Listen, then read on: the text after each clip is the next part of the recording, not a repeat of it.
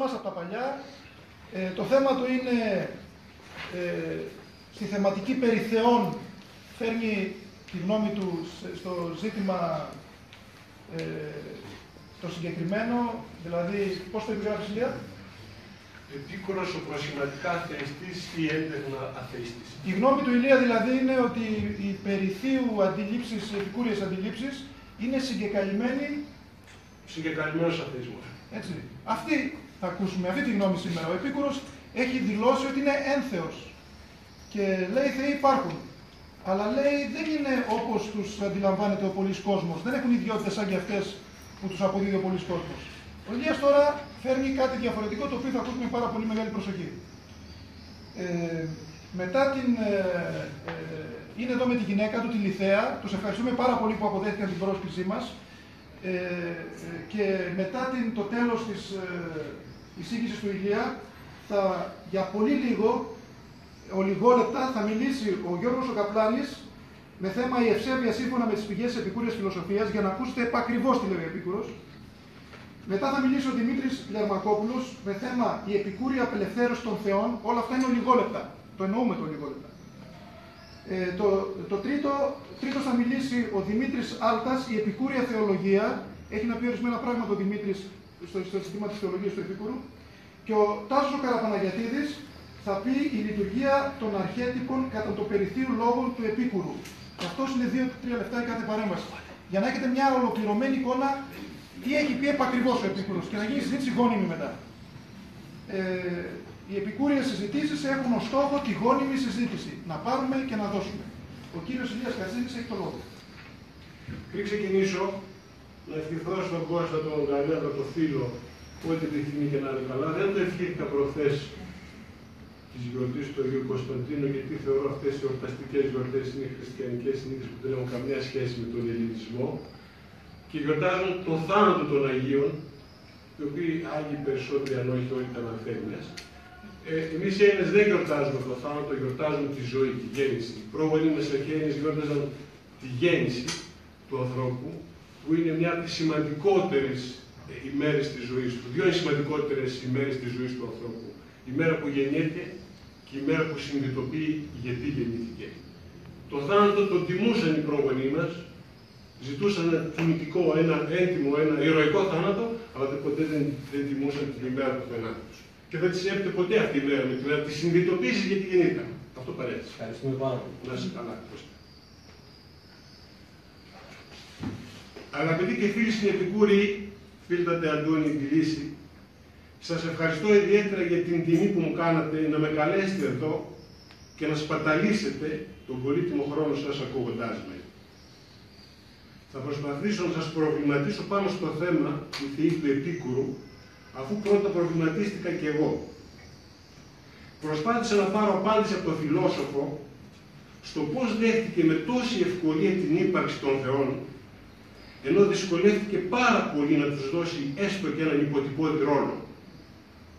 Η απάντησή του πιστεύω θα ήταν λόγοι διπλωματίας ή αλλιώς αγιάστηκαν τα μέσα για το σκοπό. Η παρούσα εισήγηση αποτελεί συνέχεια αυτής που παρουσίασα στη συνάντησή μας στα Προμήθεια του 2016, με αφορμή κάποιο αντίλογο που διατυπώθηκε τότε πάνω στις απόψεις μου για τον αθεισμό του Επίκουρου. Η μελέτη δεν είναι περιγραφική της φιλοσοφίας του Επίκουρου, αλλά κριτική, όχι για το τι ομολογεί ο ίδιος, αλλά για αυτό που διάχυτα διαφαίνεται στη διδασκαλία του. Μια προσπάθεια αποκρυπτογράφησης της άδειλης σκέψης του και προέκτασής της, όπως αυτή διαφαίνεται μέσα από τις απόψεις του πάνω στο ζήτημα «Ο ρόλος των θεών στην εγγέννη φιλοσοφία του».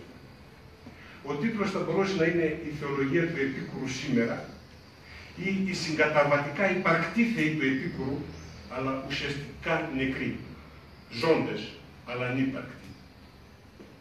Όποιο ζει, πάντα δεν υπάρχει. Στις ιδεαλιστικές φιλοσοφίες το Θείο βρίσκεται στο κέντρο της φιλοσοφικής του σκέψης.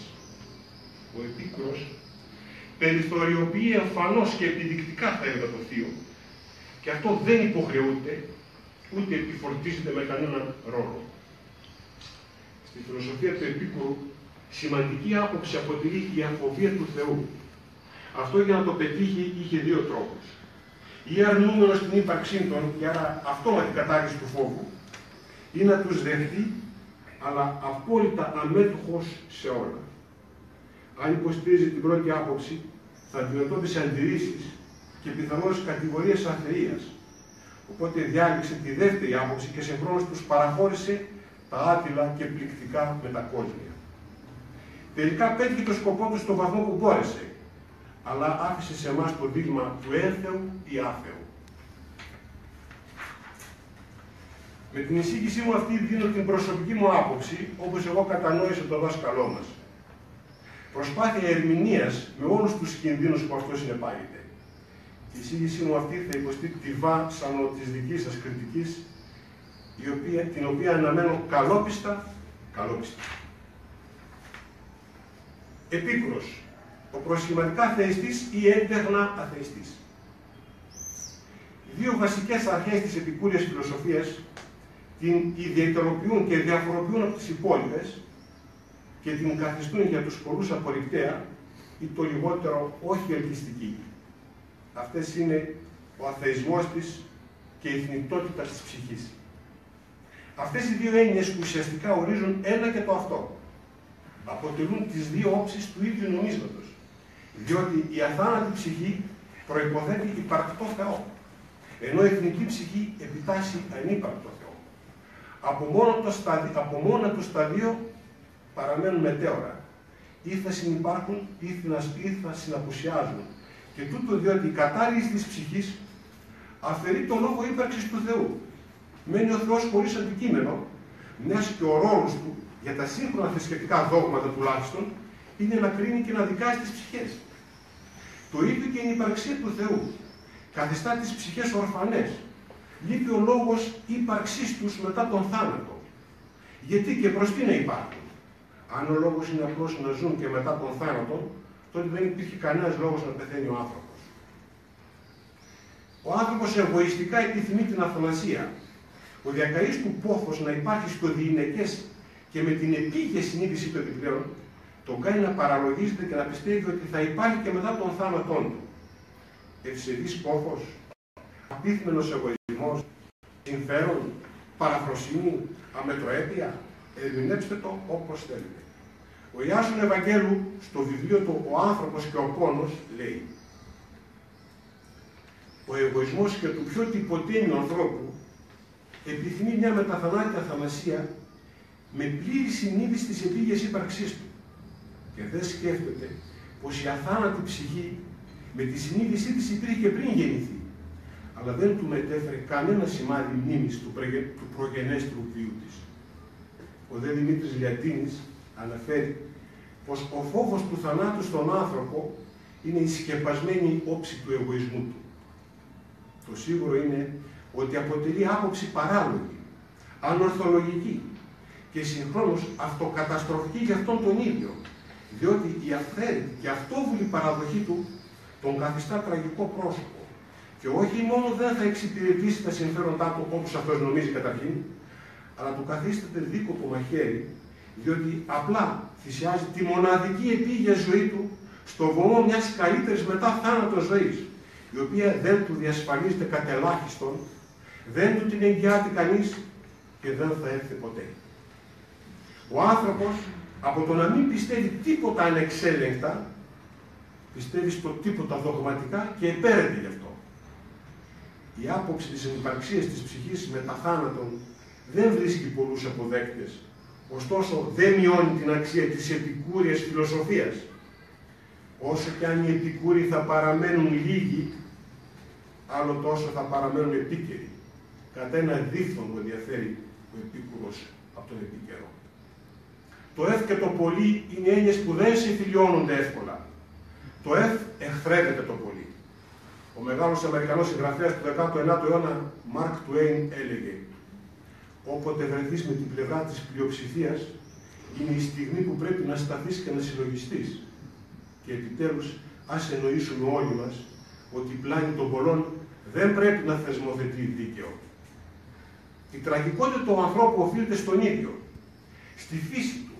Θα έλεγε κανείς τον αυτοδυναστευτικό τρόπο σκέψης του, στην αιμονή του να γοητεύεται περισσότερο από το μυστηριακό και ανεξήγητο, παρά από την επιστημονική, έστω και ανεπαρκή ενίοτη ερμηνεία των φαινομένων. Αυθαίρετα και χωρίς λογική ενθρονίζει θεούς και ανέχεται από αυτούς να τον εξουσιάζουν ερήμην του. Μοιραία και ο Θεός, όταν εδραιώνεται χωρίς κόπο και κόστος, ως απόλυτος άρχον, σαδιστικά για τον ίδιο και μαζοχιστικά για τον άνθρωπο, γίνεται καταπιεστής χωρίς έλεγχο. Μην ξεχνάμε την Παλιά Διαθήκη,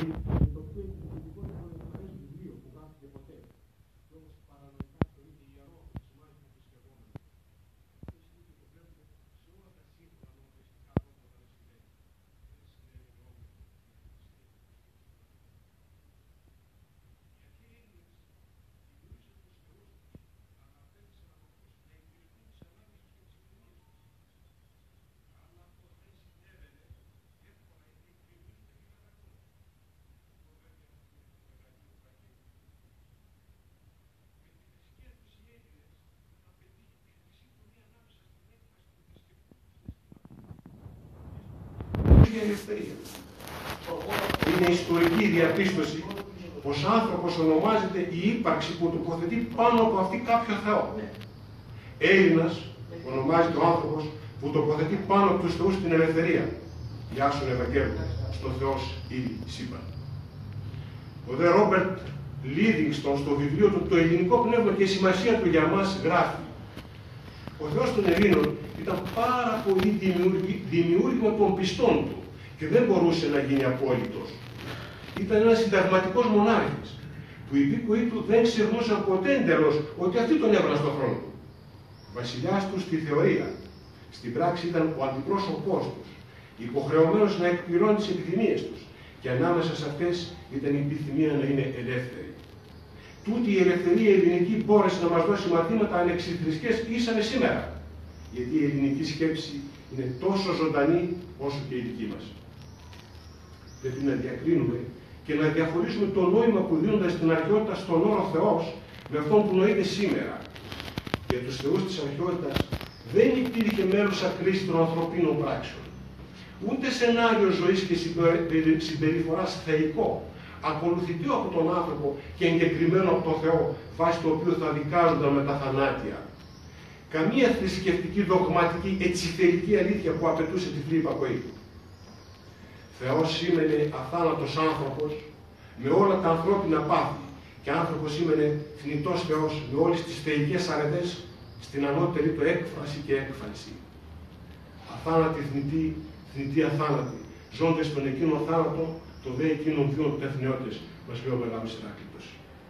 Οι θεοί δεν ήταν δημιουργοί του σύμπαντος, αλλά οι ίδιοι δημιουργήματα της φύσης και υποχρεωμένοι να υπακούν στους νόμους της.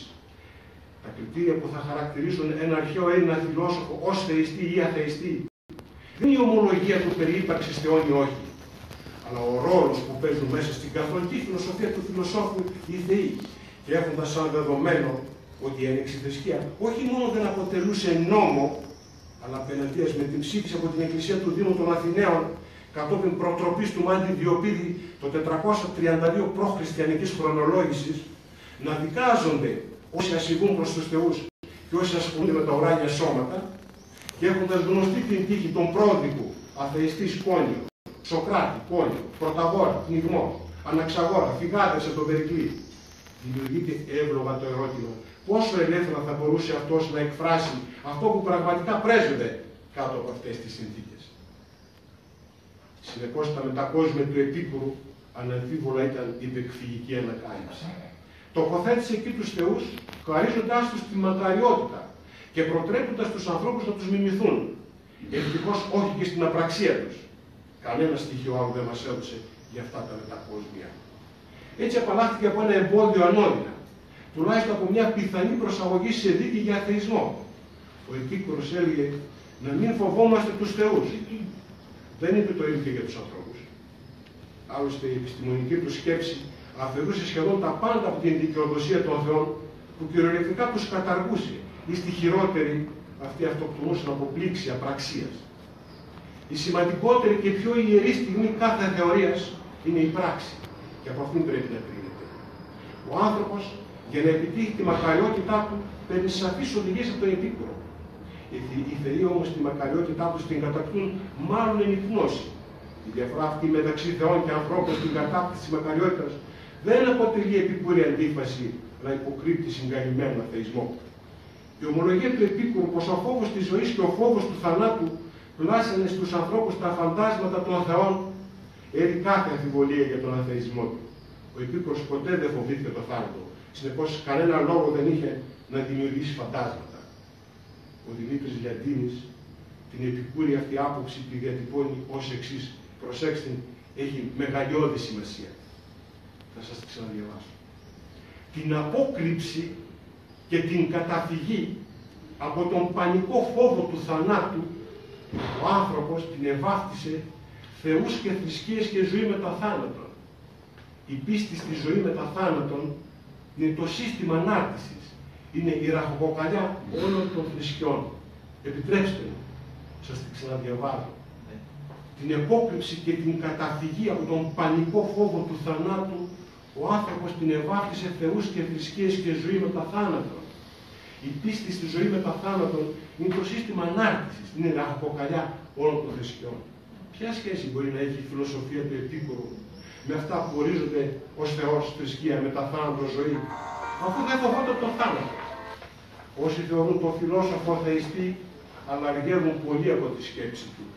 Ο Επίκουρος θεοποιεί τον ανώτερο άνθρωπο και ο Διογέννης ο Ινοανδέας μας λέει τότε στα αλήθεια η ζωή των Θεών θα περάσει στους ανθρώπους, γιατί τα πάντα θα είναι γεμάτα δικαιοσύνη και αμοιβαία αγάπη. Η επιστημονική δυναμική της επικούριας σκέψης οφείλεται τα μέγιστα στην απουσία των Θεών από τη φιλοσοφία του, με την έννοια ότι δεν παίζουν κανέναν ενεργό ρόλο. Απονευρώνουμε τον Επίκουρο όταν τον χαρακτηρίζουμε θειστή. Τέτοιος ακόμη και ο Πλάτων δεν μπορεί να θεωρηθεί με τη σημερινή έννοια του όρου Θεός. Ο Επίκουρος είναι ο έντεχνα αθειστής. Απέφυγε πολλούς σκοπέλους εφευρίσκοντας τα μετακόσμια. Απαλλάχθηκε από εξηγήσεις μιας ζωής προκειμένου να καταστήσει τους θεούς ανενεργά όντα. Μετά και τον παραλίγο πνιγμό του στην αναγκαστική χειμωνιάτικη αναχώρηση από τη Μυτιλήνη, δεν ήταν το λιγότερο αφελής αν επικέντρωνε τη φιλοσοφία του στον αθεισμό. Δεν διακήρυξε επισήμως την ανυπαρξία των θεών. Την υπονόησε σαφέστατα, καθιστώντας τους αμέτωχους σε όλα στο συμπαντικό γίγνεσθε. Οι θεοί περιτταίνουν στη σκέψη του φιλοσόφου. Ζούνε, αλλά δεν υπάρχουν. Οι πηγολαμπίδες περιτταίνουν στο φως. Χρειάζονται σκοτάδι για να φέξουν. Όπως Επικούριος είναι περισσότερο αυτός που ζει επικούρεια, και ας μην γνωρίζει τον φιλόσοφο ούτε κατ' όνομα, παρά αυτός που επίσταται της φιλοσοφίας αυτής, ενώ δεν ζει επικούρεια, το ίδιο θειστής ή αθειστής, δεν είναι όπως επιφανειακά και ανέξοδα δέχεται ή αρνείται την ύπαρξη θεών, αλλά αυτός που ζει διαδίου συμβατά με το νόημα αυτών των ενιών. Ο επικουρισμός είναι στάση ζωής, τρόπο ζήν και φιλοσοφία πράξης. Όχι γνώση και αποδοχή. Η γνώση είναι το μέσο, όχι ο σκοπός. Το ίδιο στάση ζωής είναι και ο αθεισμός. Με την αποδοχή των θεών ως αόριστα και περισσότερο διακοσμητικά όντα μίμησης των ανθρώπων, μπορεί κανείς να χαρακτηρίσει τον επίκουρο θειστή. Μπορώ να κατανοήσω τους θεούς του Επίκουρου μόνο σαν ένα φαντασιακό πρότυπο δυνάμει μίμησης του ανθρώπου όσον αφορά τη μακαριότητά τους, μιας και απαλλαγμένη από κάθε ανάγκη βίωσης και αυτοσυντήρησης, κατά συνέπεια ελεύθερος και αυτάρτης. Αρκεί όμως ο λόγος αυτός να δικαιολογήσει την ύπαρξή τους. Όσο για τα τυπικά λατρευτικά στους θεούς, από τα οποία δεν απήχε, αυτό δεν συνεπάγεται κατά ανάγκη και αποδοχή τους, αλλά τρόπο φυγής από το μάτι του κυκλώνα, αποφεύγοντας σύγκρουση με τους άγραφους θεσμικούς νόμους της κοινής γνώμης. Πριν από λίγους μήνες και πριν από 2-3 χρόνια, οι οργανίλοι του πρόγονου μου πατέρα και της μητέρας της γυναίκας μου κατέληξαν σε ανώργανη ύλη. Παρακολούθησα όλη την τελετή την επικούρεια. Πήγα στην εκκλησία, κάτι μνημόσυνα που ακολουθούν, κάτι να ψαχυρί, δεν έκανα σταυρό, αλλά ακολούθησα όλα τα ηθινοτυπικά. Κάποιος απ' έξω θα με έλεγε, αυτός είναι ευσεβής χριστιανός. Καμία σχέση με τελείως συνειδητοποιημένους άνθρωπος. Και όμως τα έκανα αυτά. Γιατί δεν θα κρατεί τον όρο, όχι επειδή πίστευα στα αυτά όπως λέγονται αμνημόσια και τις τέλετες όσο. Αναγκάστηκε όμως κατά έκανε, το ίδιο ήταν και ο Επικούρος. Και όταν ήταν πριν από 2.500 χρόνια, πόσο εκείνο κατεστημένο που ήταν περισσότερο αποκριτικό από ό,τι σήμερα στην εποχή που ζούμε. Τις επικούριες απόψεις για την ψυχή και τον θάνατο μας τις διασώζει ως εξής ο υπόλοιπος. Τας δε ψυχάς των ανθρώπων λύεστε άμα τη σώμαση, ως περ' συγγενάστε αυτής τίθεται, ο ακολουθεί, μήτε κρίση είναι ένα άιδο, μήτε δικαστήρια, ως ότι αν δράσει της εν το οποίο τούτο και διαλάθει ανεύθυνο είναι παντελώς. Δηλαδή ο Επίκουρος θεωρεί επίσης ότι οι ψυχές των ανθρώπων διαλύονται ταυτόχρονα με τα σώματά τους, όπως γεννήθηκαν μαζί τους. Κατά συνέπεια στον Άδη δεν υπάρχουν ούτε δίκες, ούτε δικαστήρια. Έτσι, οτιδήποτε και απράξει κάποιος στη ζωή αυτή και περάσει απαρατήρητο, δεν του δημιουργεί απολύτως καμία ευθύνη. Υπόλοιπος κατά πασόν αιρέσιο. Στον ύμνο του Λουκρίτιου για τον Επίκουρο διαβάζουμε «Χάμος ερνόταν μπροστά στα μάτια όλων ατιμασμένη η ανθρώπινη ζωή, πλακωμένη από το βάρος της θρησκείας». Τότε πρώτος ένας Έλληνας τόλμησε να υψώσει τα μάτια του τα θνητά κατά πάνω της και να της αντισταθεί. Έτσι με τη σειρά της ποδοπατημένη συντρίβεται η θρησκεία και εμάς η νίκη του μας υψώνει στα ουράνια. Λουκρίτος πειραίουν νατούρα περί της φύσεως των όντων. Πώς ποδοπατείται και συντρίβεται η θρησκεία και εμείς υψωνόμαστε στα ουράνια με έναν Θειστή Επίκουρο? Ο Μπέρναντ Ράσελ λέει: η συντριπτική πλειονότητα των διαπρεπών διανοητών δεν πιστεύει στη χριστιανική θρησκεία, αλλά αποφεύγουν να το αποκαλύψουν δημοσίως, επειδή φοβούνται μήπως χάσουν το εισόδημά τους. Στη διαπίστωση του Ράσελ αντικαταστήστε τους διαπρεπείς διανοητές με τον Επίκουρο, τη χριστιανική θρησκεία με τους θεούς των Ελλήνων, την απώλεια του εισοδήματος με την προσαγωγή σε δίκη λόγω αθεισμού. Αυτό που προκύπτει είναι η ερμηνεία του Επίκουρου, όχι η μετάφρασή του. Αυτή ανήκει δικαιωματικά στους φιλολόγους. Όταν ο Επίκουρος ζήτησε από τους μαθητές του να φιλοσοφούν κάθε μήνα, προφανώς δεν εννοούσε να του κάνουν μνημόσυνο, αλλά να τον ερμηνεύουν και να προάγουν τη σκέψη του βασισμένη στα επιτεύγματα της σύγχρονης επιστήμης, χωρίς να ξεμακραίνουν από τον πυρήνα της σκέψης του. Η σύγχρονη επιστημονική ψυχιατρική άποψη παραδέχεται πως η ψυχή δεν είναι οντότητα, ώστε να συνίσταται από διάφορα στοιχεία, όπως την εννόησε ο Επίκουρος ή την παρουσιάζουν οι διάφορες θρησκείες, αλλά τη θεωρεί έκφραση, λειτουργία που απορρέει από τη φυσιολογική λειτουργία του υλικού εγκεφαλικού κυτάρου του νεοεγκεφάλου του ανθρώπου και εκδηλώνεται με τις ανώτερες πνευματικές ιδιότητες νόηση, κρίση, μνήμη, συναίσθημα, λόγος και που στη βάση της δεν είναι παρά ηλεκτρικό ρεύμα, παραγόμενο από αντιδράσεις χημικών, υλικών ουσιών και διαβιβαστικές ουσίες, σερωτονίνα και τυλοχολίνη. Πώς άλλωστε θα εξηγούνταν οι ιάσεις ψυχικών νόσων με υλικά παρασκευάσματα φάρμακα? Πώς το υποτιθέμενο άειλο πνεύμα ψυχή θεραπεύεται από ύλη? Και ακόμη, ας εξηγηθεί πώς βρίσκεται η ψυχή, πού βρίσκεται η ψυχή στις καταστάσεις απώλειας συνειδήσεως του ανθρώπου, αλλά και κατά τη διάρκεια αυτού τούτου του ύπνου ακόμη. Γιατί η άειλη πνευματική ψυχή χάνει τη συνείδησή της, ή μήπως απλά επειδή δεν υπάρχει ψυχή, έτσι που την εννοούν οι θεασότες της?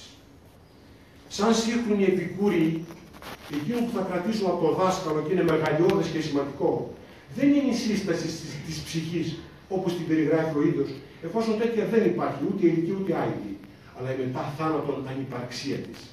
Τέλος, και αυτό θα επιθυμούσε και ο Επίκουρος, ο οποίος δεν θα μπορούσε να αφήσει έξω από τη φιλοσοφική του σκέψη τις νέες επιστημονικές ανακαλύψεις και κατακτήσεις της ανθρώπινης διανόησης. Ο μεγάλος ψυχολόγος και γιατρός Γιούγκ έλεγε ότι η ύπαρξη της ψυχής ούτε εμπειρικά, ούτε επιστημονικά, ούτε φιλοσοφικά αποδεικνύεται. Το ίδιο και η ύπαρξη του Θεού.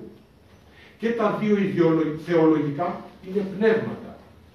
Και οι υπάρξεις πνευμάτων άειλων, όπως και οι άγγελοι, αποτελούν τα φτερουγίσματα της φαντασίας μας και για τον Ιάσον Ευαγγέλιο και για τον Δημήτρη Λετίνη.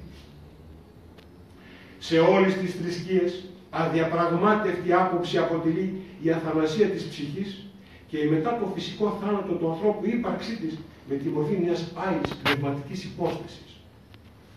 Η ανυπαρξία της ψυχής μετά θάνατο εξαναγκάζει όλες τις θρησκείες σε κατάρρευση και όσοι το αποδέχονται αυτό εκούσια ή ακούσια καθίστανται αθώοι.